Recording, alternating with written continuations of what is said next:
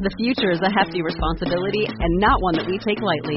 But then taking things lightly has never been what Hefty is about. That's why we've created the Hefty Renew program that turns hard-to-recycle plastics into valuable resources like park benches and building materials. To participate, simply fill up an orange Hefty Renew bag with accepted items, tie it up, and drop it in with your regular recycling.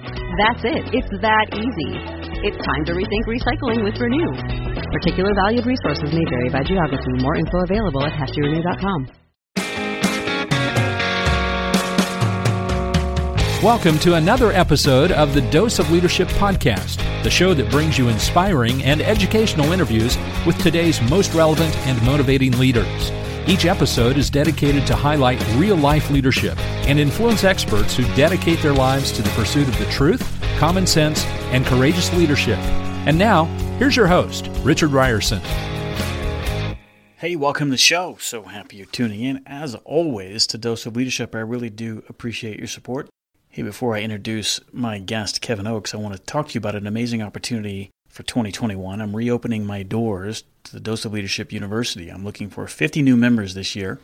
I started the Dose of Leadership University exactly 1 year ago with looking for 30 founding members, which I found, and then I closed the doors. And the whole idea was to develop this community, an impactful and interactive community where people can experience personal and professional development within this community of like-minded leaders, people who are searching for significance and interacting, creating a level of accountability that's going to allow all of us to grow into the kind of leaders that we were called to be. That was the mission and the purpose of the group. And it's been an amazing experience this last 12 months. It was great to do, particularly during 2020, the year of 2020, with all the challenges that presented itself, to do life with these 30 founding members and get the encouragement, get the insight of different perspectives of so many different people with different life experiences, seeking the wisdom from all types of leaders with various business backgrounds, various industries, various life experiences, and getting that encouragement and support, because leadership can't be done by itself. You have to do it with other people. You just have to. And it was great to bring real-life leadership challenges to this group.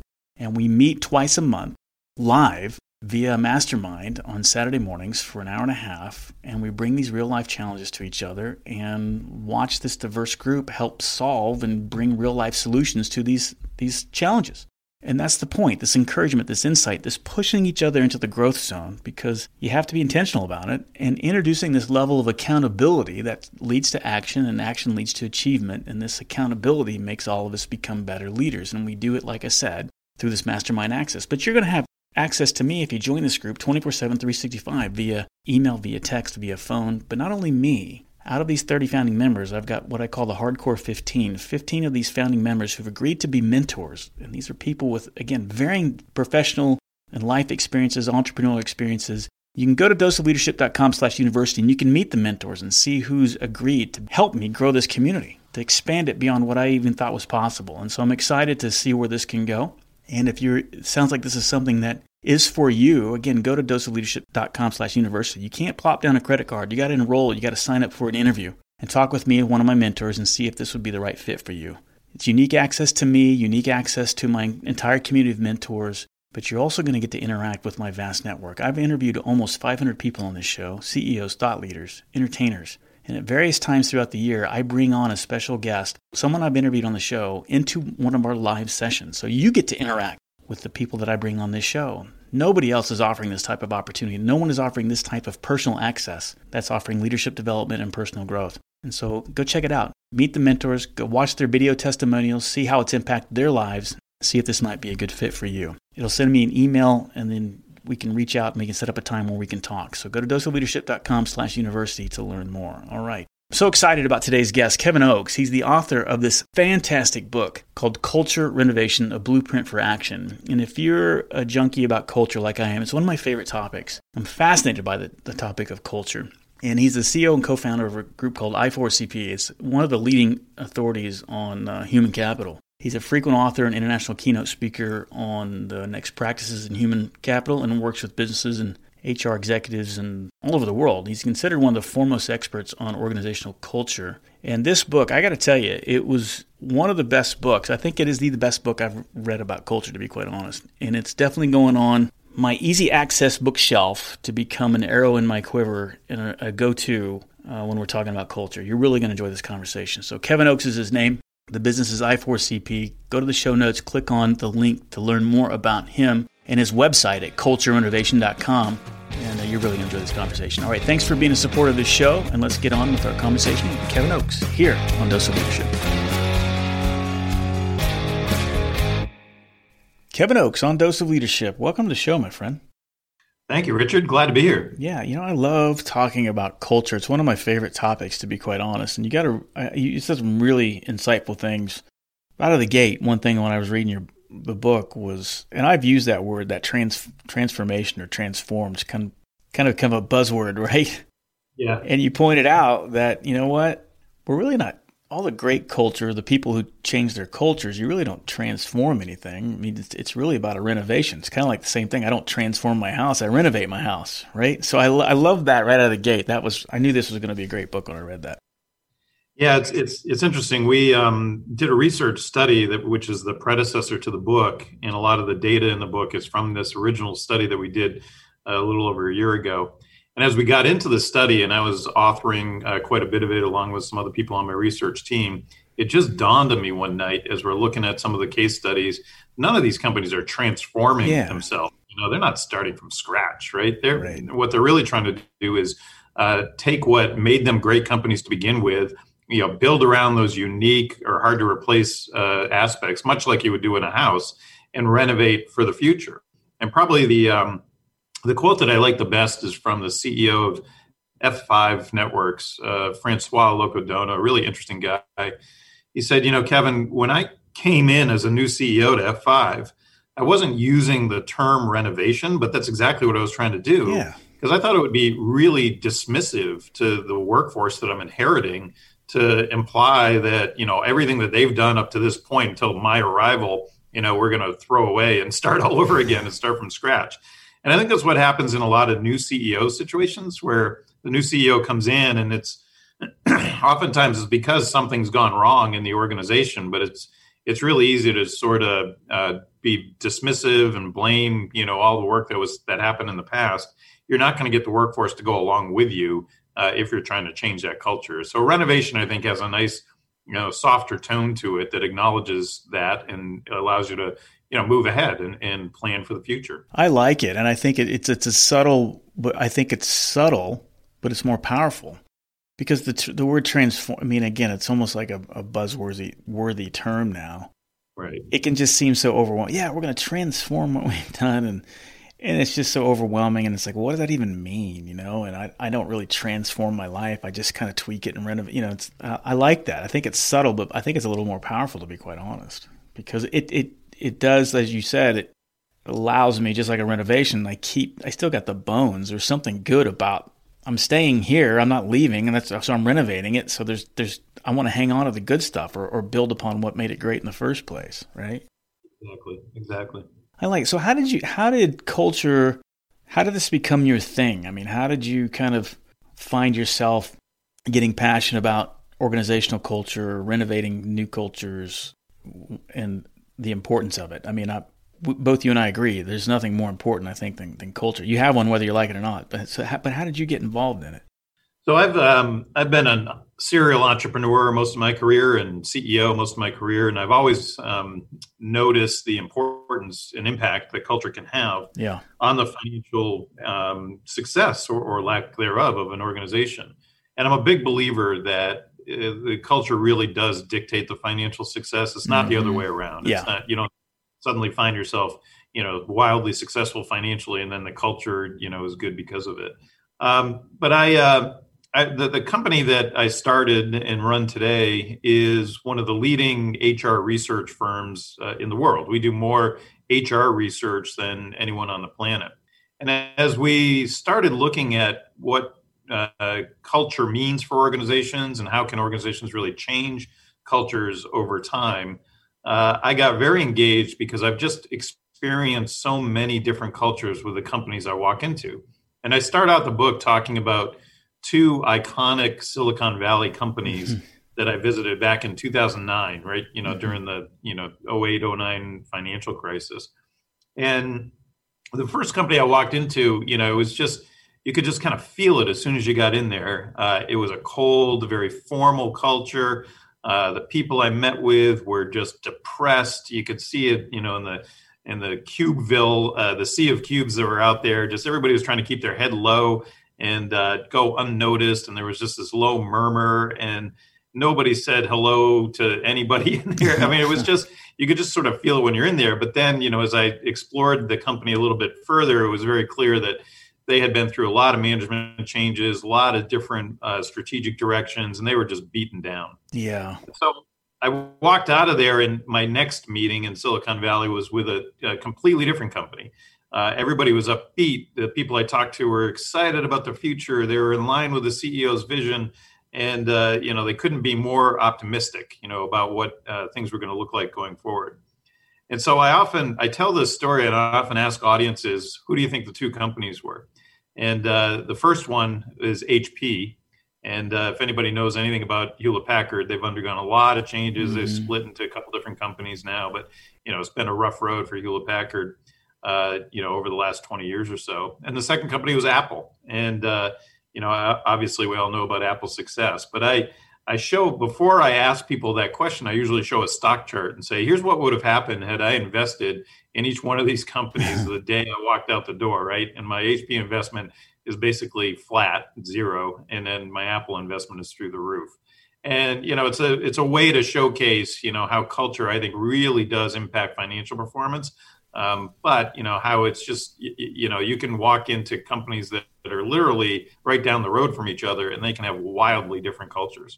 Yeah, it's almost, I always find it amazing, or it's even weird to me that, and maybe HP, there are people that understood the importance of culture when it was going on, but I mean, and I've worked for some dysfunctional organizations, and I've worked for some great organizations. We, like all of us have, right? We've all seen it. We've seen the good and the bad. Why this intentionality behind culture as an embrace kind of escapes me. And maybe it's because I'm a leadership junkie and I eat this stuff up. But I mean, if you could kind of sum it up, why is it? What do you think, what is it that makes people ignore the importance of culture, do you think? Yeah, it still happens to this day, although I think there's more recognition on the importance of culture. But there's a lot of CEOs, there's a lot of companies that think culture is kind of fluffy and esoteric. Yeah. It's not really my thing. I'm a business guy, and, it's news makes me nervous. Those are all reasons why I don't think culture is embraced by a lot of, senior teams, and why companies aren't more intentional around culture. There's also a notion that culture change is either hard or impossible. And I will give you that it's hard. It's not an easy. In fact, our research shows that only 15%, so 15% of companies that set out to change their culture have a lot of success in doing so. The majority of companies that set out to do this, they don't have much success in doing so. But if you take a measured approach and a planful approach to it, as we lay out in the book, you can have success. And I also start out the book talking about Microsoft quite a bit, because I think Microsoft is example 1A of how you change a culture. What Satya Nadella has done going into that organization is nothing short of remarkable. He and the HR team have engineered a completely different culture than before he was CEO. And you see it in the results. He was able to vault the company, most valuable company in the world. Right now, I think they're number 2 behind Apple, but it doesn't matter. They're wildly successful. And so much of it is because he created a cooperative attitude inside the organization. They adopted this concept of growth mindset inside the company, where development of people and learning were valued. And Satya has been very vocal, saying, I want a company of learn-it-alls, not know-it-alls. And that was very impactful. Mm-hmm. Yeah, it's very impactful for the company, because prior to that, they really valued intelligence. They really valued individuals who had knowledge. And so knowledge was power. And a lot of these people held their knowledge to make themselves more powerful, which you see all the time. But it's very detrimental to a company when you have that, right? You move slowly, you're bureaucratic. And, when you have a company where you reward and recognize knowledge sharing and adopt an attitude that knowledge sharing is power, you have a much more agile organization, one that's nimble, one that moves quickly, and one where employees are, very interested in being cooperative with each other. So it's a marked difference from the previous culture that they had. And, I like using them as an example because even though they weren't following my 18 steps that I outlined in the book to their knowledge, they did a lot of those steps. I need to study them more because you're right. On the periphery, I've been looking at Microsoft, but you're absolutely right. They really have kind of massively renovated. I almost said transformed there, but they massively have renovated their culture. It's starkly different than it was 25 years ago. Starkly different.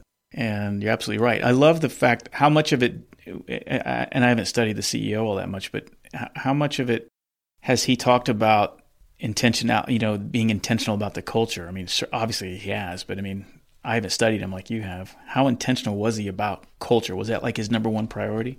Yeah, very, very intentional.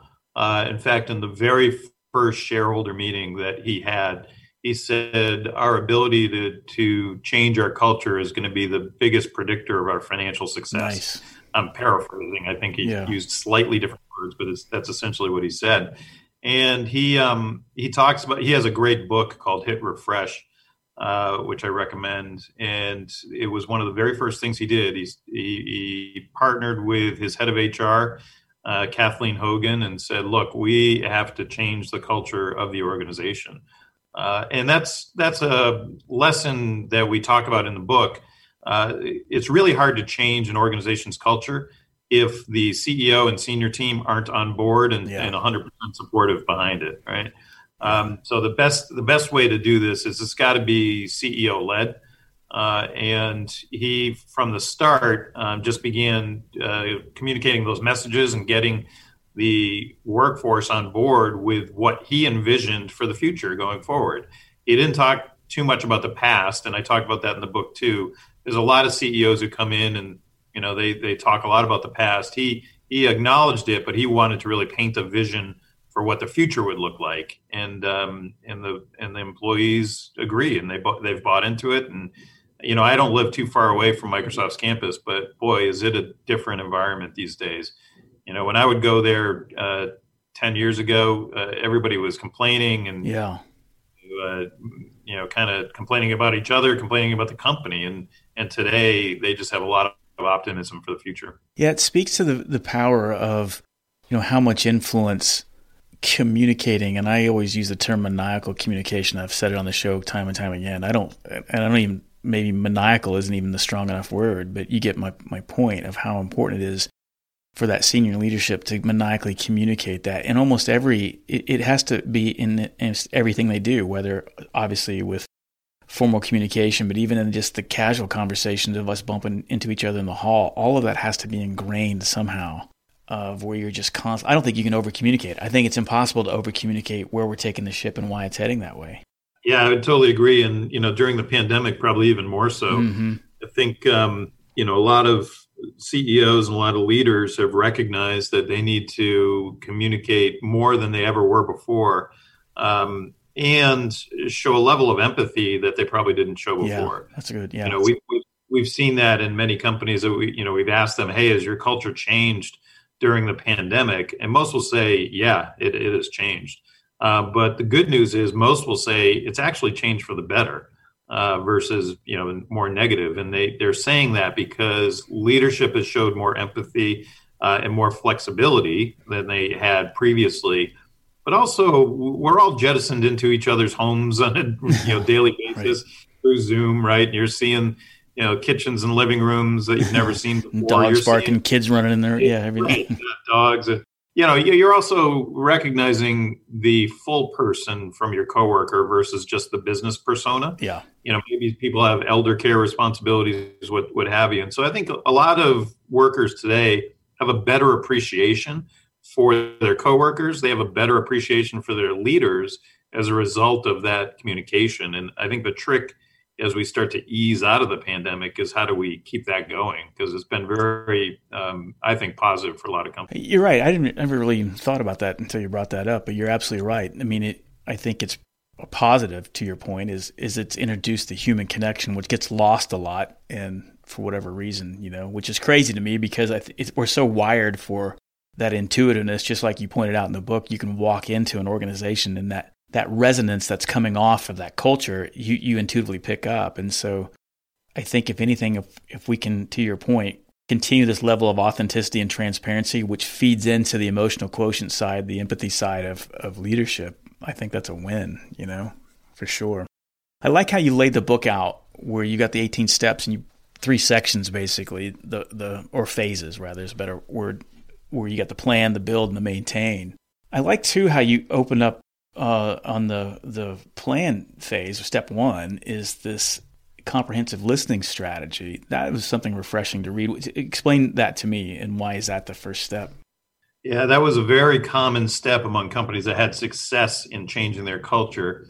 Because here's what happens, Richard. A lot of executive teams, a lot of leaders think they know what the culture is all about, and they're generally wrong. Mm-hmm. They just don't, things get filtered the higher up you go, and they just don't understand what the employee sentiment is, really at the ground level. And so the listening strategy is designed to, over time, really give you a comprehensive view of what employee sentiment is through a number of different channels. We say pretty emphatically in the book that the annual employee engagement survey is a false proxy for what your culture is. Right? So it's a piece of data. You can use it. That's fine. But, it's a very infrequent survey, and it's a point in time. And what most organizations are doing today are weekly, sometimes even daily pulse surveys of their workforce. And it might sound, you might groan when you say, oh, I don't want to do a daily survey. But, some companies are just doing one question a day, like Amazon's doing this. They, before you log on, it gets started in the morning, you answer the question. And in a way, that becomes habit, and you avoid survey fatigue because of that. But they use that question very strategically. My favorite that I listed in the book is your manager a simplifier or a complexifier? That's great. Yeah, I think that causes a lot of managers and leaders and people and so they use those questions to try to, initiate some conversation inside the organization, but they're also gathering really good data over time. And as part of that listening strategy, we talk about some newer technologies. So natural language processing is a way to take written data, and a lot of surveys do this. You have open-ended questions, right, where you let your employees write whatever they want.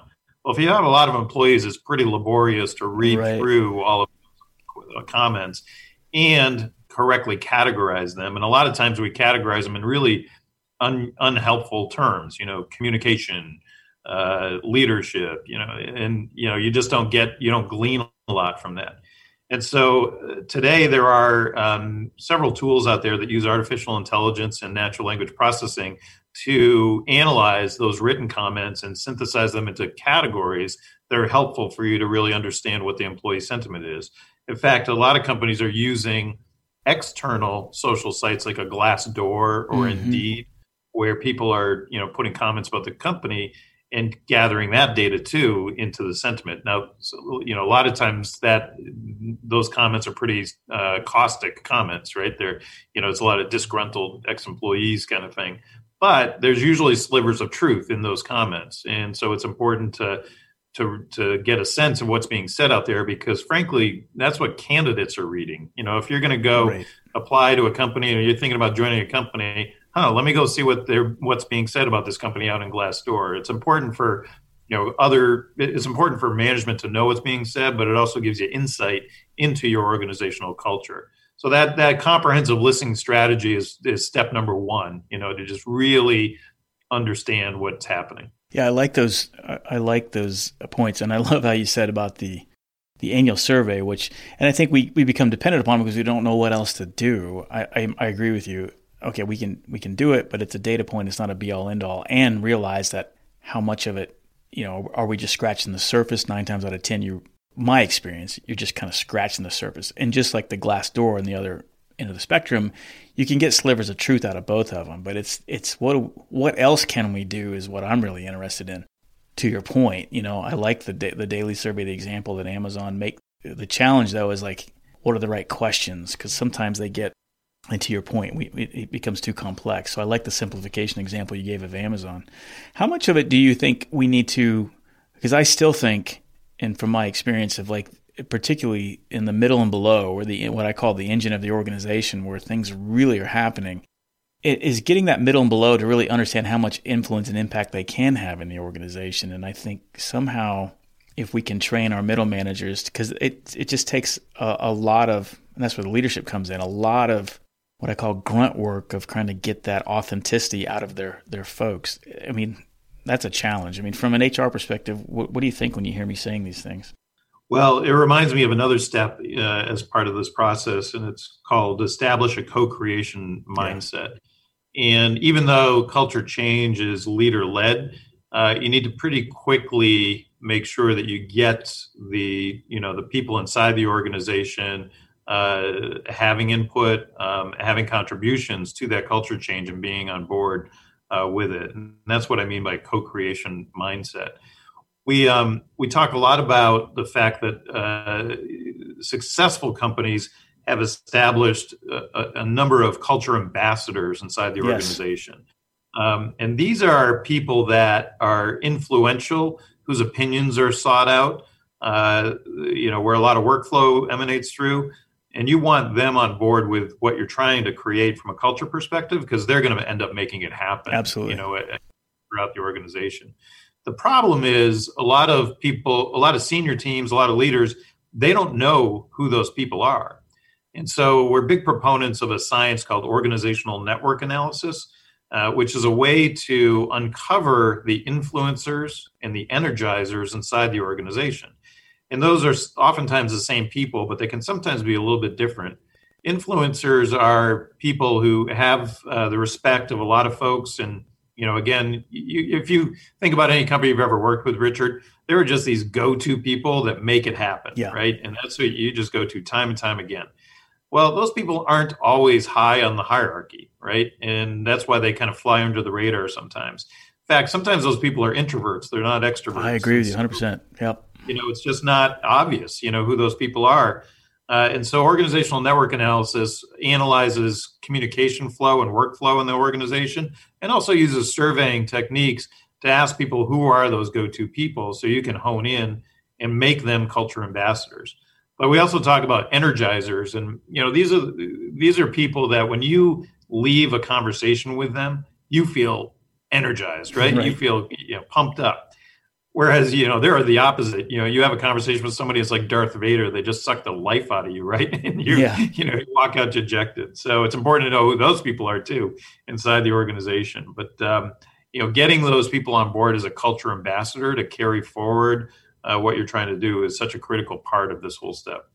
I'm such a huge fan of all of that. I always got some mileage when I was trying to do the things that we're talking about here, of identifying those, whatever you want to call them, the cliche diamond in the rough, or the kind of they don't even see it in themselves, right? And I'd pull them in there. And when I started using words like, I need you as my ambassador, I need you as, I see this in you, I saw this energy, and I got a lot of success out of that, so I'm a huge proponent of that.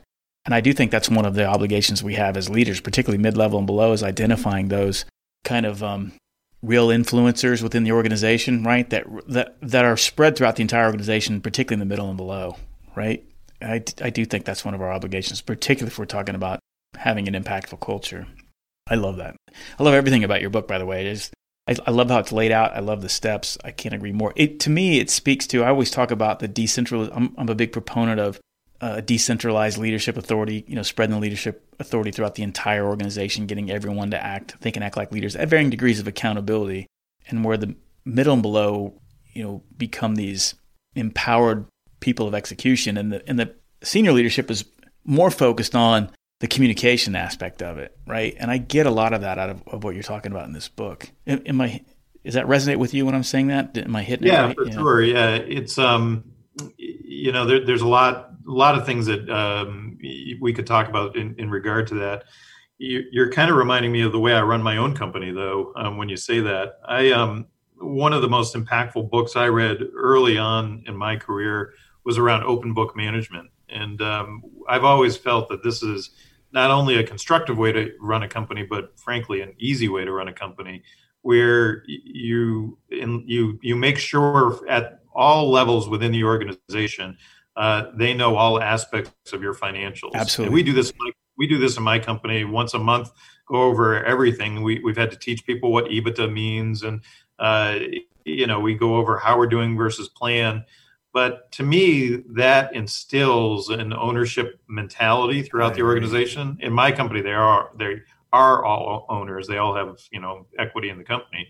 But, I want them to have that mindset, right? It's not just my problem and what how we're doing financially. I want all of them to own that problem and own the success. And, as we look at our success against our plan, I want them to be extremely aware of how we're doing and what needs to be done going forward. So that open book management aspect is one that I think a lot of particularly small companies could really benefit from. Absolutely. Opening up the kimono and sharing, like you said, everything. It's kind of like the mindset, and I got this from the Marine Corps, where it was this kind of, I open the kimono, it's all the way down the line. It was like, I'm teaching you to take my job.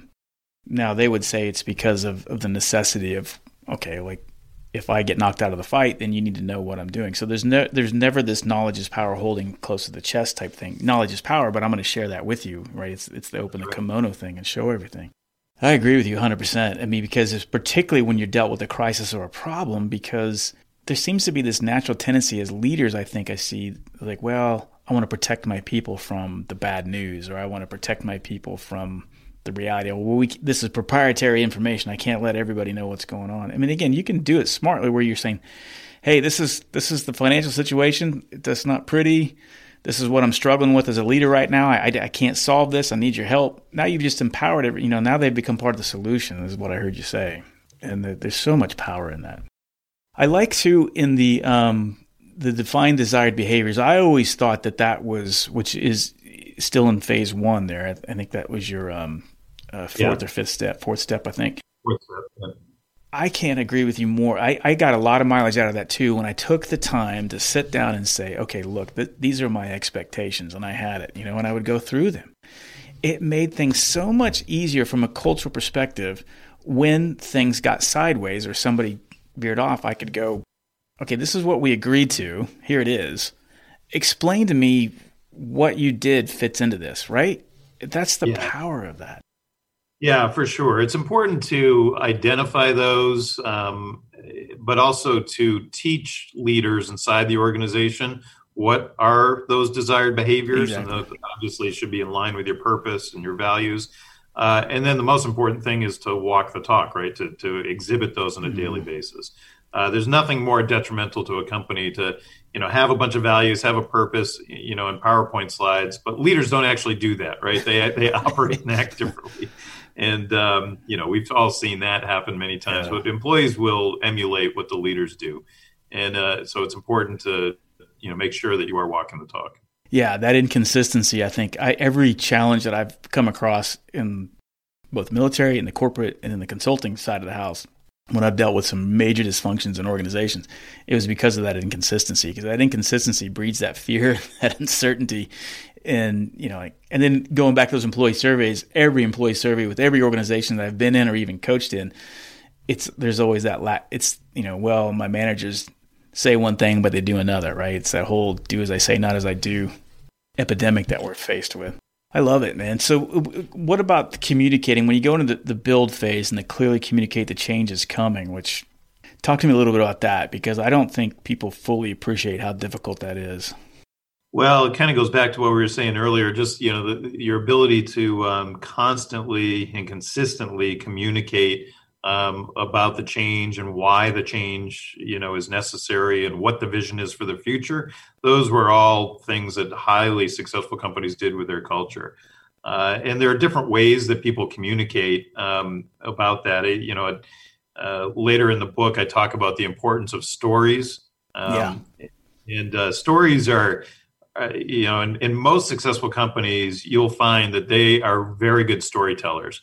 And they have some, sort of historical stories and just diamond stories that they always refer to inside the organization. And typically those stories will give you a clue into the culture of the company. Our brain lights up when we hear stories, right? And we remember stories a lot better than anything else. And so I talk about how some companies have utilized those stories to really propagate the culture that they want going forward. And what goes along with stories are symbols. And there's a number of organizations that have used physical symbols as a sort of a mental shortcut to what the story is. For example, Booz Allen Hamilton has 5 values inside their organization. And they've literally written these values in stone, and they hand out these little stones with each one has a value on it to people who have exhibited that value. And it's very ceremonial. It's not easy to get one of these stones, but the employees will proudly display these on their desk because it is somewhat rare to get them, but it's just a way for them to constantly transmit their values. Or I talk about another company, it's a little bit smaller company, but it's a sports marketing company called BDA, where the CEO has adopted the Winnie the Pooh character Tigger as their mascot internally. And the reason they came up with Tigger is, Tigger's not necessarily the brightest cat in the forest, but he's always optimistic, right? And he's always energetic. And he's got a spirit. If Piglet's lost, we're going to go find him. Right. If somebody's feeling down, we're going to cheer him up. And they want that Tigger spirit throughout their organization. So they have lots of stuffed Tiggers that they hand out to people who showcase that attitude. And once a year, they hand out sort of this life-size Tigger to the person inside the organization that exhibits that attitude the most. Those things, they work. And he says, I've been doing this for a long time. I can seem really corny. Here I am, a successful CEO, and I got this stuffed Tigger with me all the time. But, if you buy into it, it absolutely works. And he's the biggest Tigger they have inside that organization. I love that. I love those type of things. And to see that, I'm a big proponent of those, too, that we did that a lot in the military, in the Marine Corps, right? Either through coins or through a baton or through things that were unique to the squadron or what. I mean, it was a kind of a thing of pride to have it on your desk for the month if you were the guy that got this thing or whatever, right? Yeah, those things go a long way, right? And it kind of builds people together and speaks to the uniqueness of your culture. You're like, no one else does a Tigger like that, right? They're probably the only ones that does that, right? And so that makes it fun and unique. And yeah, I love all that. What else about when you get in the maintain side, which is, I can see all the challenges. To me, it's like, how do you, 15% success rate makes it overwhelming. Crap, what's even the point? Let's just put our nose down and just start driving numbers. And what do we do? Well, before you do that, I was going to ask this. I almost forgot this. How do we know, and I find this a very difficult question to answer, how do we know what success looks like, right, before we get to the maintain side? I can never get, even when I've been coaching, consulting, and I always ask this question, like, how do we know we're going to be successful? It's very hard to get that out of people. What do you say to that? So that's a step in the plan phase to determine how your progress will be measured, monitored, and reported. And there was a startling statistic in the research that 2/3 of the successful companies did that up front. They determined how this was going to be measured, monitored, and reported. 90% of the companies who were unsuccessful skipped that. They didn't do it. 90%. I think it's a very important step. And I talk a lot about that, about the things you want to measure, and then how you want to measure your success going forward. The things that people measure can vary, and there's no one measurement to use. In fact, you usually have to use a variety of measurements to see if you're making progress. I was just talking about this with a group of heads of HR just earlier today. But there's one metric called Employee Net Promoter Score, or ENPS. It's just like customer NPS. And you're asking your employees, would you recommend this as a place to work? All right. So that's a good barometer for how your employees are feeling, particularly if you're tracking it over time. I would also look at that social sentiment that we talked about and what's happening with that social sentiment over time. And if you're, looking at specific things like inclusion is a big one these days, are your inclusion metrics increasing over time?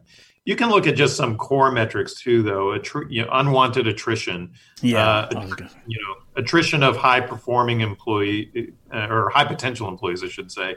Those are things that should be going down if your culture is improving. How many rehires do you have? That will go up as your culture improves.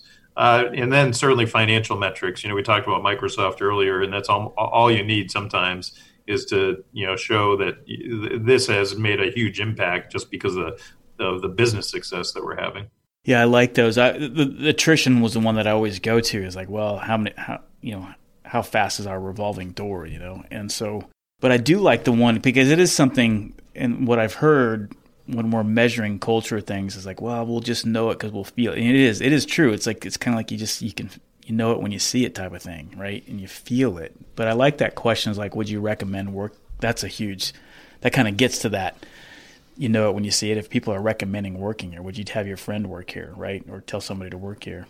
I like those. Good. Sorry, I had thought about that earlier. I didn't mean to get sidetracked, but let's go to the maintaining phase because that's where I get stressed out. Is like, how do we?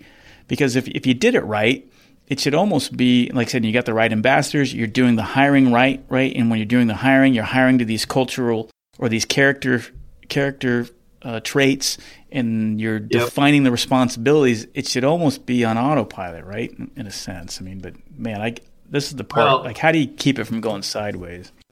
Yeah, and this is where a lot of culture efforts do go sideways. They, if you're not maintaining it, the change that you had put in place, it's easy to go back to the old methods. So the maintain phase, I think, is one that is critical, but unfortunately gets ignored. It's also important for me to say, you're never really done with culture change. And I even end the book with that note. There are certain companies out there like Microsoft, for example, that I used earlier.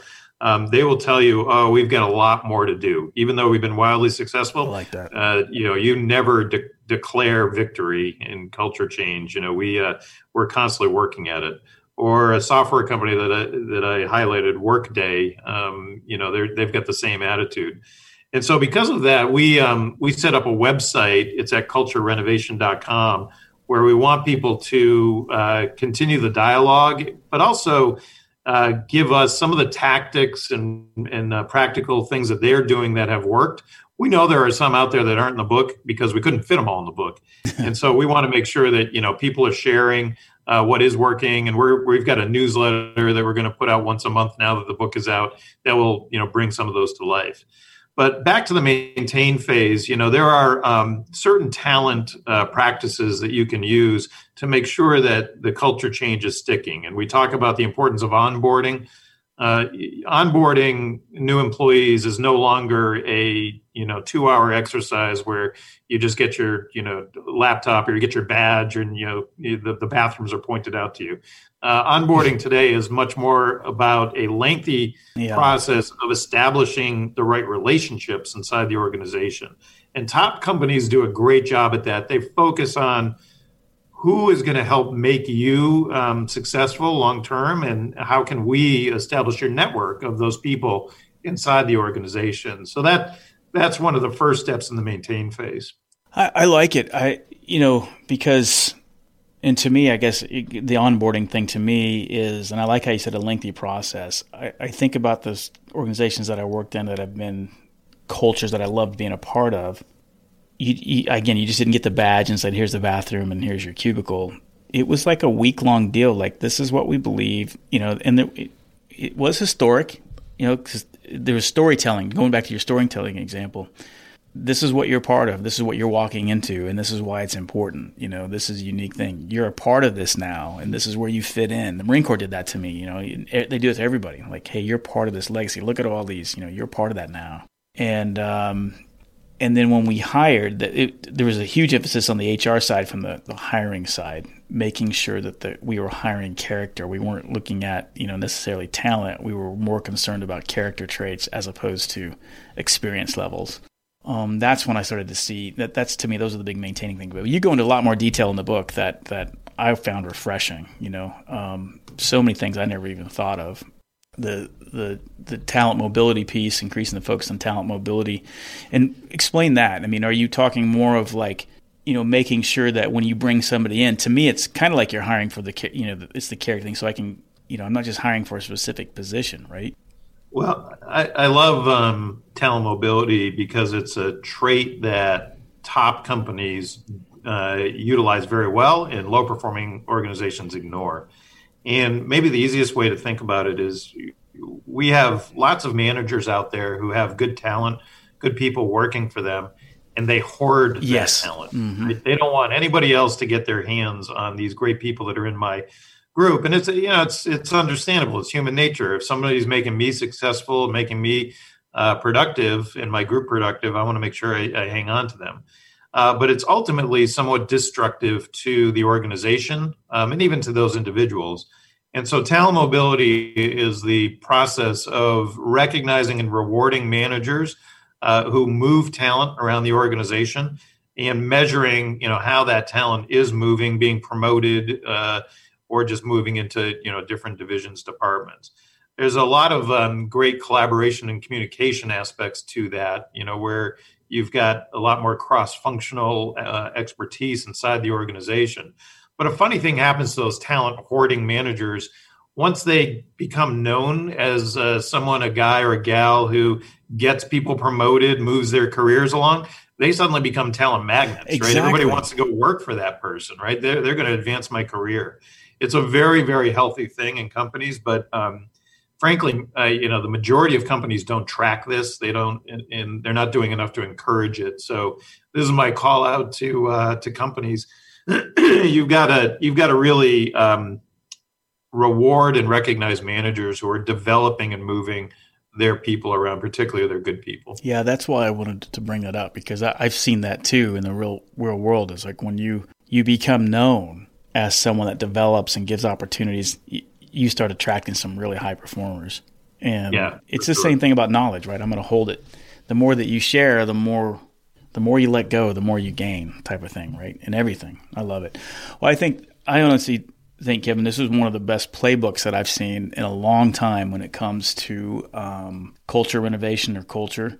I think you did a really great job. And it's just, I love how it's laid out. It makes it simple. And I don't know. I was trying to think about this the other day, where I don't think I've read a book on culture that has been laid out in playbook fashion. And I don't think ever, to be quite honest. I mean, well, that's good. Neither had I. But that's what I think people were really looking for is, how, I get the importance of this, and if you don't, there's a lot of good data in here that will make you understand the importance of it. But now it's about, how do I do it? What are the steps to take to actually make this happen?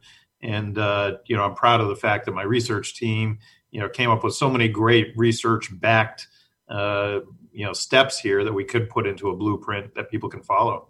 Yeah, and that's why I need guys like you, because I'm not a data guy, and I rely on HR professionals like you to do the dirty work and the hard work to lay it out. And that's what I did appreciate about this book, because a lot of times books that have a lot of data I get turned off by, but this one I didn't, because what I think you did a great job of was the humanization side of this. I mean, to me, it's more of a humanization book than it is a data book. The data kind of supports the value of rehumanizing work, if that makes sense. That's kind of my take on it.